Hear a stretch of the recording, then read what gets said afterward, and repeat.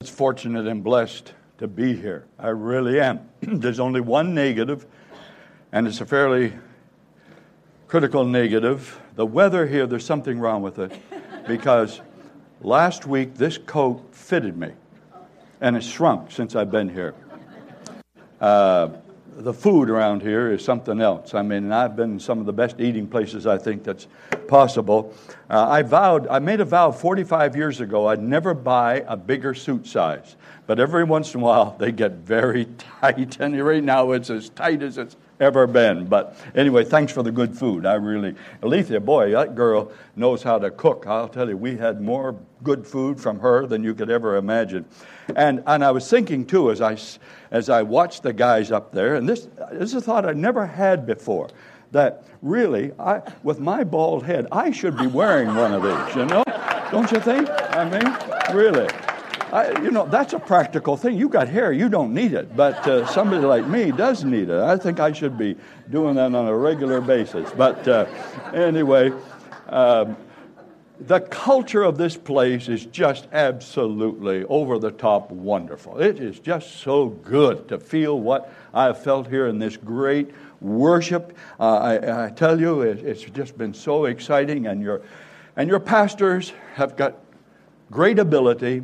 As you all know, I don't need to tell you this, great vision and a great desire to see the church be all that the church should be and could be, and to maximize the church's potential. And for me to be able to come in alongside of that kind of leadership is inspiring, to say the least. Now, whenever I try to commend them and tell them the great job they're doing, you know what they keep saying to me? Well, we've got great people. You know, I just keep hearing that. We got great people. Well, I think I've come to agree that they have got great people to work with, because I've had the opportunity to meet with a bunch of them. One of the things that can happen when I'm speaking, people can close their eyes, and sometimes, when I see them close their eyes, I think, well, thank you for praying for me like that. But when they start to snore a little bit, it gets a little bit concerning. However, I understand it, because I truly listened to myself one time on a CD, and I went to sleep. So I can understand other people doing the same thing. Well, it's wonderful to be a part of all this. And today, this will be a little different perhaps than what you heard from me last time. I mean, different style of what we're trying to do, just because of the nature of why I am here. But I want to point out a verse of Scripture in Habakkuk, the 2nd chapter, and the 2nd verse. And it may not be this way in your version, but this is the version that I love. The Lord answered me and said, "Write the vision and make it plain, that he may run who reads it." And I'll tell you, when there is a plain, God-given vision, you know what it does? It makes you want to run with it and go for it and see that vision come to pass. Someone has put it this way: more than any other factor,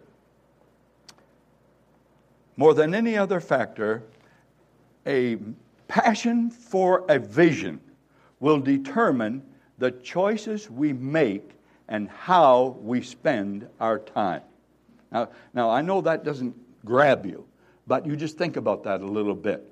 More than any other factor, a passion for a vision will determine the choices you make and how you spend your time. And so it seems to me that having a passion for a vision is a pretty critical and important thing. And when you have a passion for a vision, it sets you on fire to want to see things happen that ought to happen. And that fire is what keeps you going. I hear pastors talking about burnout. I say, man, how can you burn out? You haven't even caught on fire yet. You know, and so if we're going to see anything great done for God, it's going to mean we have to catch on fire. You know, someone who's got a passion for a vision, they will see things that other people don't see. They'll hear things that other people don't hear. They'll do things that other people don't do or won't do. They'll go places that other people find all kinds of reasons not to go, because they've got a passion for a vision that is strong enough. And when we've got a passion for a vision, someone else goes to work for us in a way. And it is our subconscious, because that passion for a vision stirs the subconscious. And the subconscious will be seeing things that we wouldn't ordinarily see, and being creative in ways that we wouldn't ordinarily be creative, to find answers that we wouldn't ordinarily be able to find. Now, just to illustrate that, so that you can really get that, I used to travel from our city, Moncton, New Brunswick, to Fredericton, New Brunswick, a back way where you had to go through a lot of woods. And traveling that route, I would never see a deer from 1 year to the next, because I am not a hunter. I couldn't stand to sit around waiting for a deer to come by. Just don't have the patience for that. But I never saw a deer on that road. Well, one day I took one of our pastors who is passionate about hunting. And we were talking all the way on that road. We were talking about church matters. That's where our focus was. But as we're traveling along, he would say, "Oh, see that deer over there? Oh, see that deer over there." He was seeing deer everywhere where I had never seen a deer anywhere. It's interesting, isn't it? Because that was his passion, and so he saw what I never saw, because that certainly was not my passion. And so if we can have a passion for a vision for the right thing, we'll see opportunities that other people would not see. And we'll be willing to do things that other people are not willing to do. You know, when I first started the ministry, there was nothing written about how to grow the church and see the church go forward. I had a passion for it, had a vision for it, had a desire to see it. I just was so intent on wanting to see the church be all the church should be. I just felt like that the church of Jesus Christ ought to be the most dynamic, powerful, energized, exciting place, growing place in any given community. Doesn't it seem reasonable that the church ought to be that way? You know, when we think of the power of the resurrection, the power of the Word of God, the power of prayer, the power of the blood, there's just power, power, power, power, power. And with all that power and with a passion for a vision, it just seems to me that the church really should be the most dynamic force on the face of the earth. And thank God for the dynamic sense that we feel here in this place. But here's an interesting thing. In the last several years, there have been enough written about church growth to fill this building 100 times over. I mean, there's just no end to all the information about how to see the church go forward. And yet, if anything, in general, the church is declining rather than going forward. So what is that all about? I've come to the conclusion there needs to be a passion for a vision to set those plans on fire. And when there is that kind of spirit and that kind of faith and that kind of fire, then those plans can come alive. And I'm all for all the great plans that can ever be thought of, because I feel the most innovative place in the world needs to be the place of Jesus Christ. And so if there is a passion for a vision, that will make all the difference in life. I've been saying, and maybe it's a stage in life, but I will be as young in my eyes and as young in other people's eyes as my passion is alive and my plans are fresh and challenging. So you all think I'm young this morning, I trust, as you look up here. A passion for a vision.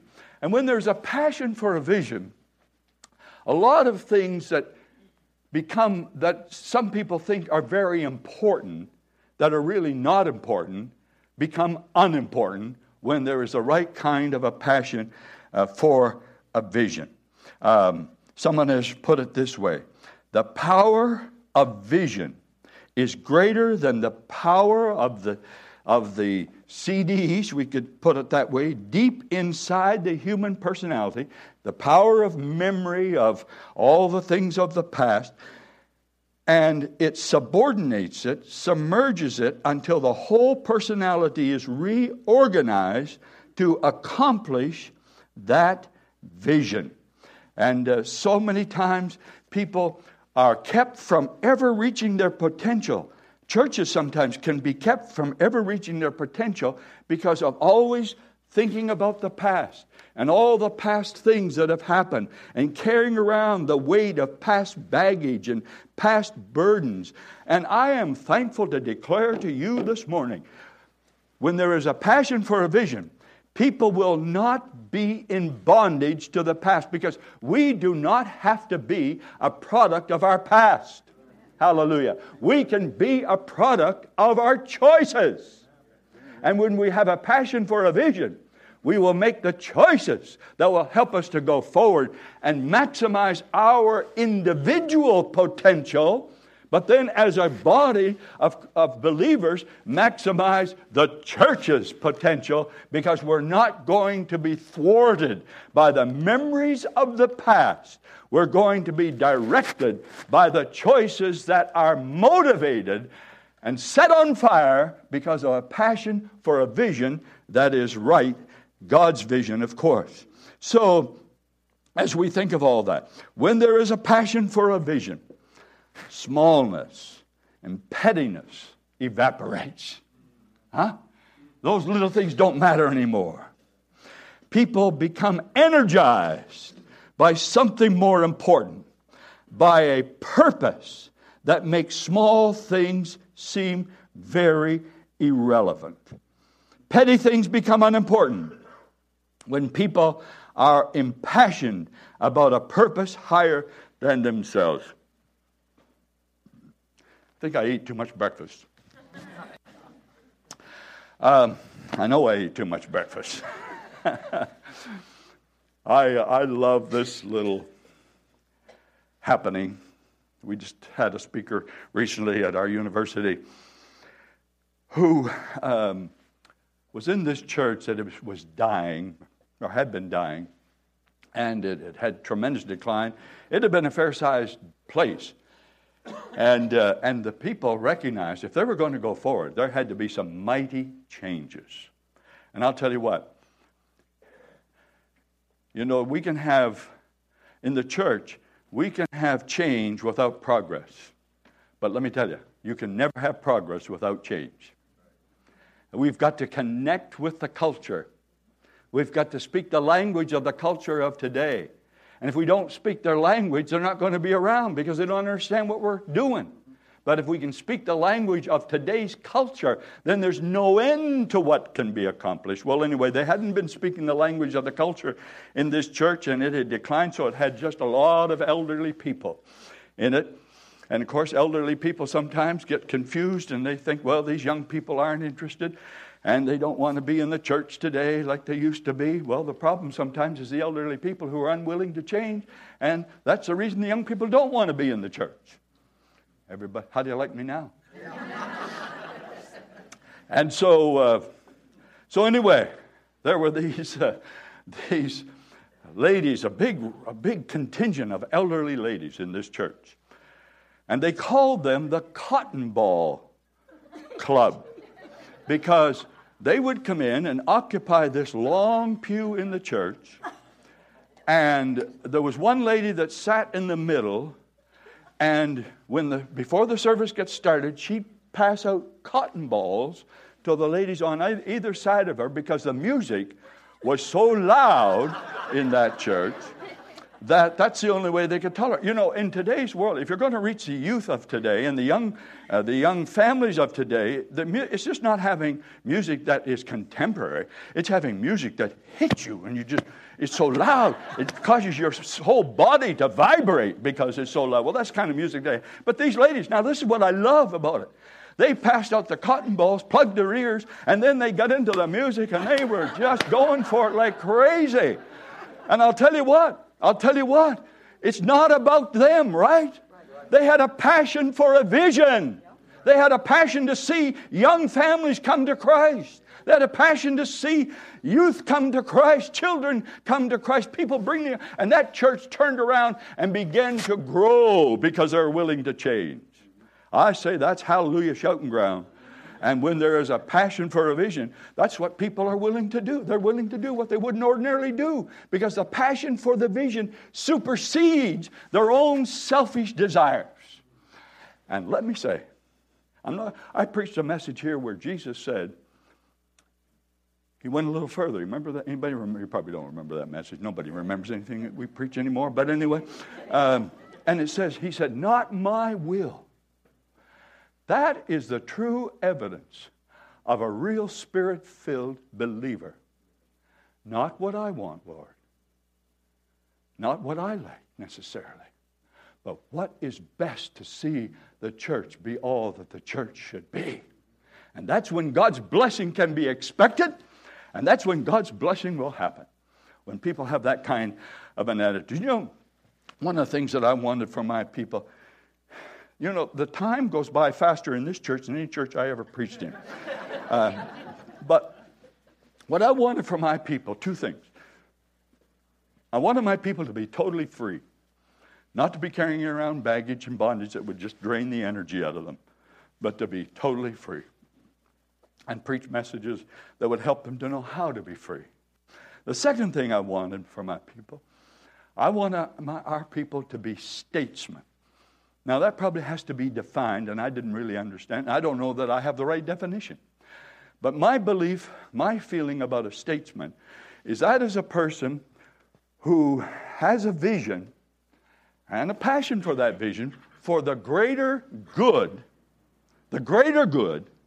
regardless of how it may impact them personally. That's a true statesman. And that's what every Christian should be. Amen?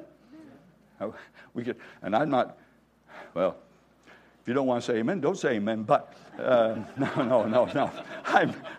Listen, that was not nice. And so you don't need to tell me that wasn't nice. I already know that. And my wife, if she were here, she would be telling me that for sure. But anyway, but really, amen. That's good.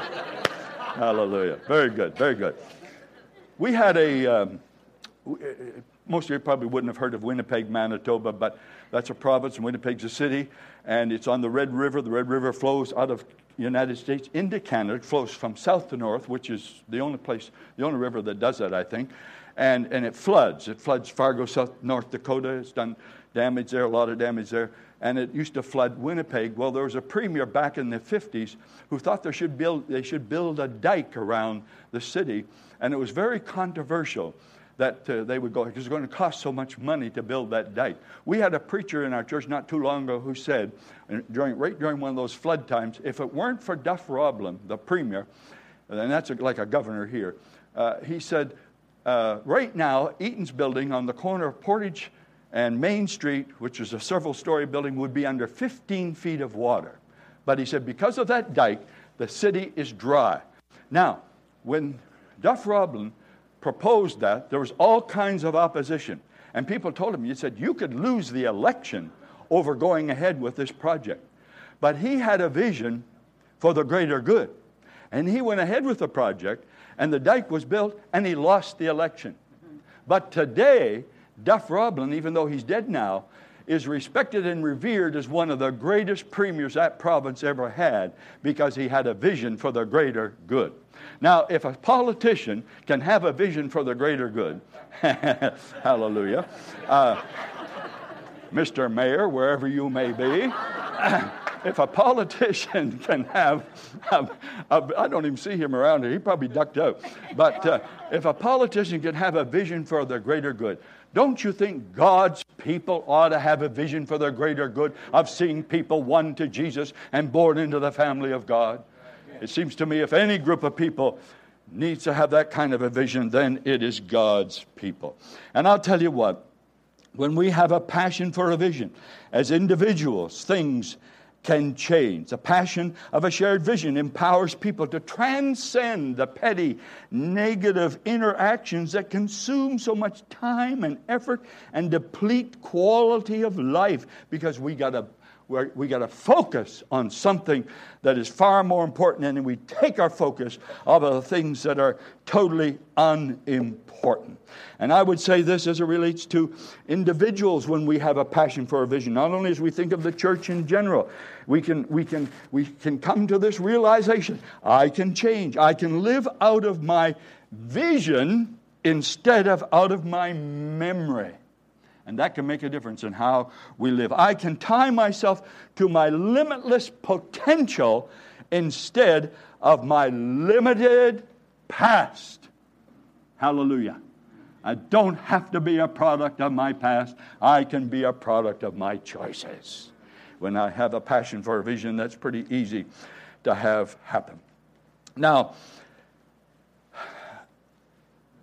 I'm here because we just want to see this church continue to go forward and do everything we can to complement all that you are doing. And the pastor mentioned about what happened over those years in our church. Early on, I was a little bit frustrated because our denomination, they thought that our main purpose was to articulate our denominational distinctive. I couldn't feel good about that. Couldn't feel right about that. And so I had to find myself in that whole thing. I was afraid I was going to be alienated by my peers if I went a different direction, but I felt I had to do it because for my conscience and for what I understood the Scriptures to say. The other thing, some of our people didn't get a hold of it. I had a secretary who announced to me one day, I'm going to get married and I'm moving out of town down 15 miles away, and I'll be going to the Baptist church there in that town, and now you just hang on until I finish this, because you're going to think I'm awful at first, but then you'll feel all right about me after you listen a while, okay? But I'm thinking, how could you do that? I mean, here I am so fired up about this passion for this vision of what I believe God wants us to do, and you can just willy-nilly decide you're going to marry somebody and go to Hillsboro to live? I mean, what's going on here? Well, I realized, first of all, there's nothing wrong with her doing that. Secondly, but the thing that really got me was it's my problem, it's my responsibility that our people have not caught this vision the way I feel it. And so as a result of that, I spent a lot of time developing what is called the manifesto of our church. And I would just like to go through that a little bit and share that. Surely I haven't been preaching that long. You know, the thing about it, and of course some of you have ever done any public speaking, it's short for the person that's up here. It's long for the people who are down there. But anyway, let me just try to share this as fast as I possibly can. Churches can easily be caught up in the political merry-go-round of organizational maintenance, which eventually occupies most of their energies. Isn't that the truth? Historically, churches in general have had a tendency to be preoccupied with the exaltation of their denominational and doctrinal identities. But no objective, however important, can ever be a substitute for God's purpose for His church. That's the thing that we have to focus on. To glorify God, to study the Word, to know and contend for the fundamentals of the faith are certainly absolutely necessary objectives for our church, for our individual lives. But if Satan can get our eyes off of the real cause and the real purpose onto some very wholesome and important, worthwhile, but secondary pursuits, he will have subtly but effectively won a great battle, and he's doing it all the time. It is possible that more people will be in hell because the church has exercised its energies on secondary matters than because of the outside forces that war against the church. It's not what goes on the outside as much as it is sometimes what goes on the inside. Relatively speaking, evangelical Christianity, Atlantic Canada, has been in a standstill, status quo position compared with what it could and should be accomplishing. God has called us to see this change. However, that can only come about by having the right goal. And that's what I want us to be sure to capture here this morning. Since a manifesto is a declaration of intention, purpose, and motive, may it be clearly understood that our goal, cause, and purpose, now listen to this, is to be in harmony with God's goal, cause, and purpose. Seems like you couldn't go wrong with that. And so what is that purpose? It is to seek and to save those who are lost. That is the focus that has to be predominant every time, all the time, everywhere, anywhere, and then we can just expect God to bless. So as a result of that, we developed what some people call a mission statement. When I wrote this, there were no mission statements and vision statements and all of that, so it's probably a combination of some of that. But here it is. We must use every possible method, in every possible place, at every possible time, to reach every possible person for Christ. Everything we are and everything we do is for that purpose. That is what we're all about. Now that came back to bite us over and over and over again, because every once in a while we'd wake up, say, oh my goodness, here's something else we should be doing, could be doing, in order to use every possible method. Or here's another place that we could be doing that within our city. And so it just kept us on track. It kept us focused on making the main thing, and not getting distracted, which there are all kinds of things that are gravitating to distract the church from what the main purpose of the church needs to be. The problem which exists is best illustrated by the fact that many evangelistic churches wholeheartedly agree with this emphasis, but their performance and preoccupation with secondary matters often reveals their lack of dedication to such a cause. We can never allow that to happen, can we? We can't allow ourselves to get distracted on secondary matters that keeps us from the primary matter. If any time leadership is made aware of any part of this church function that conflicts with that purpose, that part will be deleted. You know, old traditional church, we had sacred cows. A lot of them had died and were smelly. We just had to bury them. But it was just an ongoing process to have to do away with some things that were no longer working. And you know, it's a lot easier to start a ministry than it is to quit a ministry sometimes that is no longer working. It's dead and dried up and blown away and has no effect.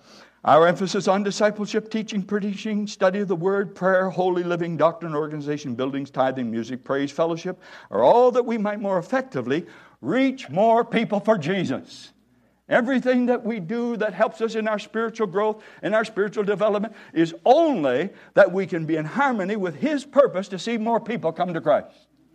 You know, people just want to grow fat and sit around and spiritually. But that's not the idea of being fed spiritually. It's to do something about what we have received and been fed. Nothing must ever divert us from this cause. No individual, no tradition, no denomination emphasis, no criticism, no obstacle of any kind. This cause was so important to God, it cost Him the best He had. Whatever price is required to keep this cause before us must be paid. Are you able to pay attention when I'm reading something? Everybody all right? Can you hang with me in this? I know it's boring sometimes when people read something, but I can get through it a lot faster, if that's any encouragement, by reading it. This is anyway, let me continue on. The church that truly has as God's goal, its goal is not merely paying lip service, which can easily be done, by the way, friends, because it sounds right, but it is totally sincere and has proved itself to be so by the direction and the decisions of its leadership, as well as an established pattern of results, deserves the unreserved, dedicated, committed, enthusiastic support of every Christian. And that's what we need in the church like never before. If Christianity is ever going to be turned around in this area, we must be an example. We may have our personal preferences about a big church or small church. Our church was large. I have people saying to me all the time now, I don't like a big church. Well, I would just say to them, I don't like a big church either. But what's that got to do with anything? What difference? It's not what I like. It's not whether it's big, small. It's whether it's reaching people for Christ. That's the important thing. And people are being transformed by the power of the gospel on a regular basis. And they're testifying to life change and transformation and passing from death unto life. That's the issue. Whether the church is large or small is absolutely a zero issue. It's whether it's alive, healthy, and growing. So now, how do you like me now? Some of you, I can tell by the look on your face, you're just wondering. Anyway, that's all right. I won't look at you anymore.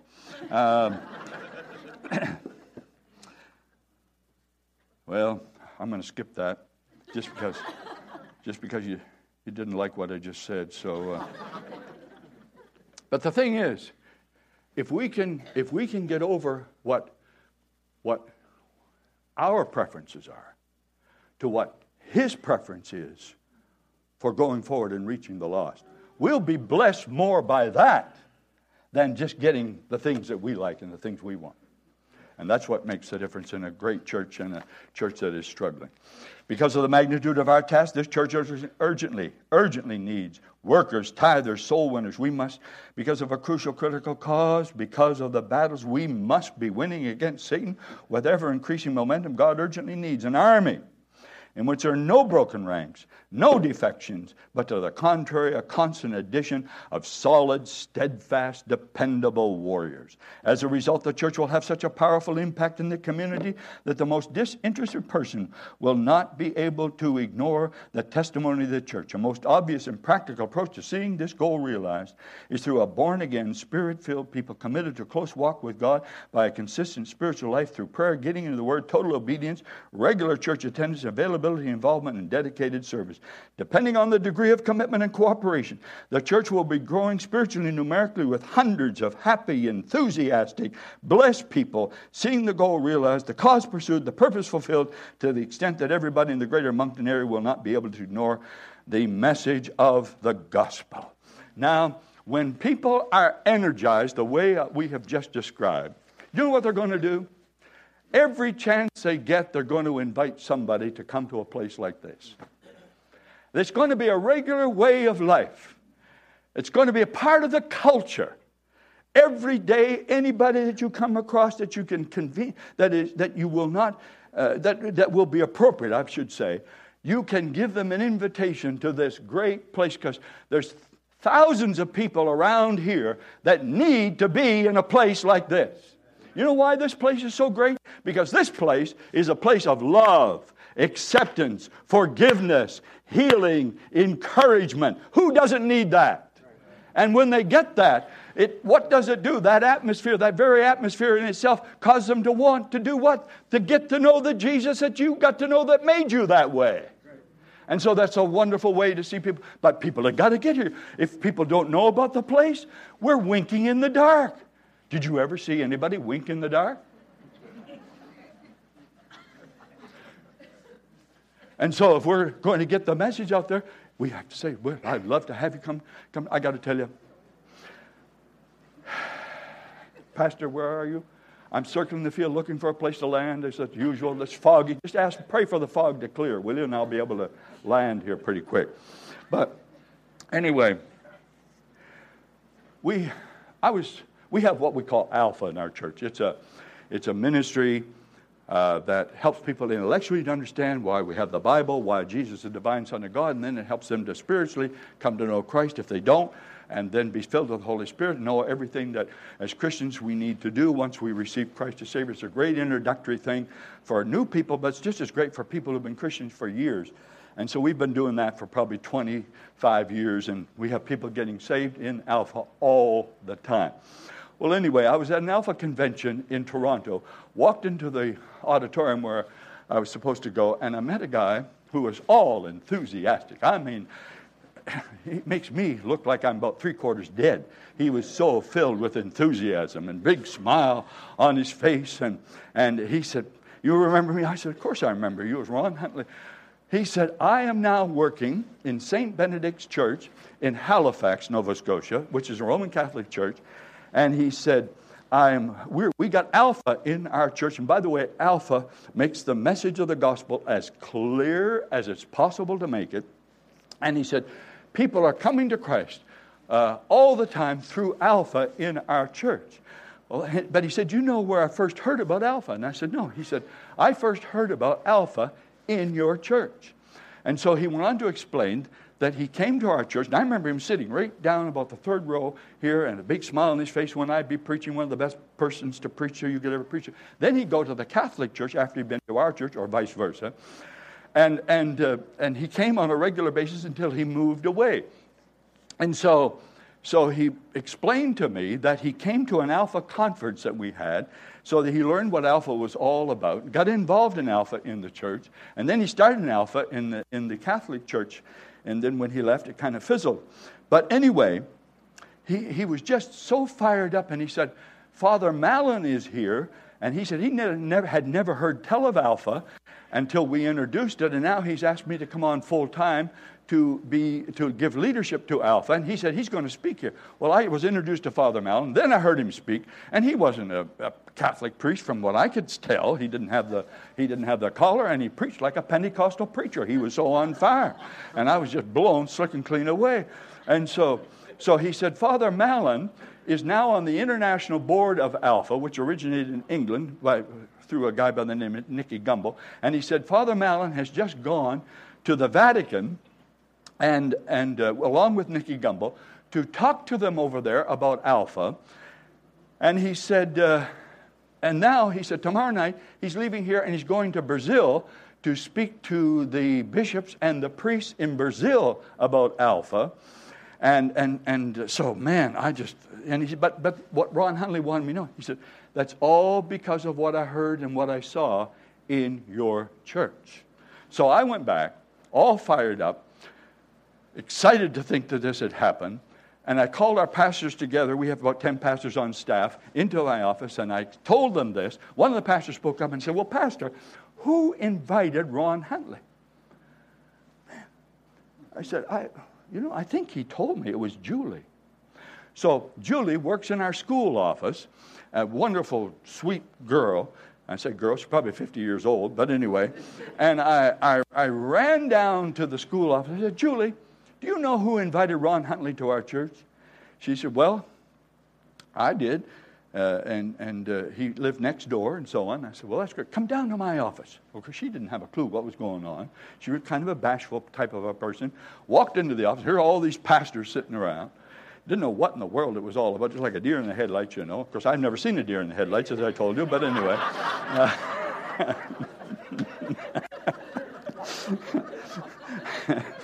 Or a flashlight either. But anyway, so I said, guys, and I got real serious. I said, I want to tell you something.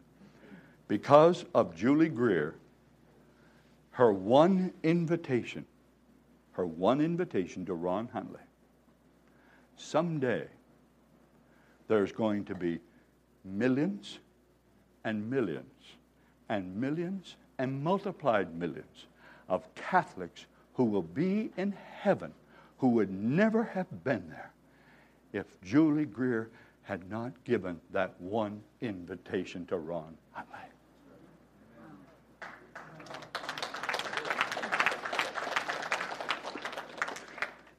And the tears just flowed down Julie's face as she recognized, and we all recognized, the importance of an invitation. 80% of the people come to a church because of an invitation. That's the reason they come, is because somebody invited them. So we were inviting them on a regular basis. Can you imagine? And that was the culture of the church, an ongoing inviting. Well, I just will close this thing. It doesn't mean a whole lot, but just to close my Bible like that, but it means something. I know I'm not stupid enough to not realize that when we try to do the right thing, we're going to run into opposition and rejection and all of that. That's the way it goes with anybody who tries to do anything. The people who succeed are the people who form the habit of doing the things that failures don't like to do.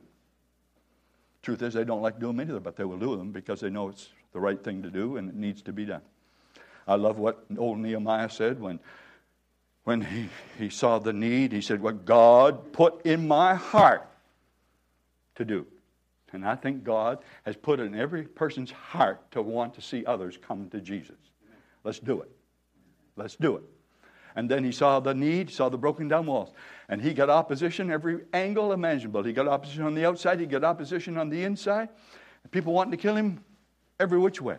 But then, because of the call, the cause, the commitment, he said, we will arise. We will build. You know, I love to be inspired. Nobody wants inspiration any more than I do. My temperament just loves it and flies with it. But you know something? You can have the greatest inspiration there is to be had, and the minute you come up against rejection, inspiration goes right down the tubes. It's the worst possible fuel on which to run the spiritual motor. The best fuel on which to run the spiritual motor is the fuel that Nehemiah had, which was a fuel of commitment. We will do what we need to do because God has put it in our hearts to do it, whether we feel like doing it or not. Paul, when he was in jail, and those jails were not a sweet place to be, he said, and Paul, it was just the craziest thing when I see Paul. He'd go from one city to another and get half killed and then do the same crazy thing over again in the next city he went to. And then he said, while he's in jail, I press on. And I would just conclude this thing by saying, let's press on. Let's press on. Let's not be diverted by rejection. Let's not be diverted by opposition. Let's not be diverted by criticism. Let's press on. If we're hated, we'll press on. If we're hurting, we'll press on. If we're opposed, we'll press on. If we're rejected, we'll press on. Paul pressed on in all circumstances because he had a Christ that had changed his life and made it the important thing to do. A Union general said to Lincoln way back, he sent him a telegram, and he said to Lincoln, I believe the war can be won if the matter is pressed. Lincoln responded, let the matter be pressed. I say, let the matter be pressed of the most important thing that is most important to God, of anything that can ever be done to see people come to Jesus and get grounded in their faith. Let's press on.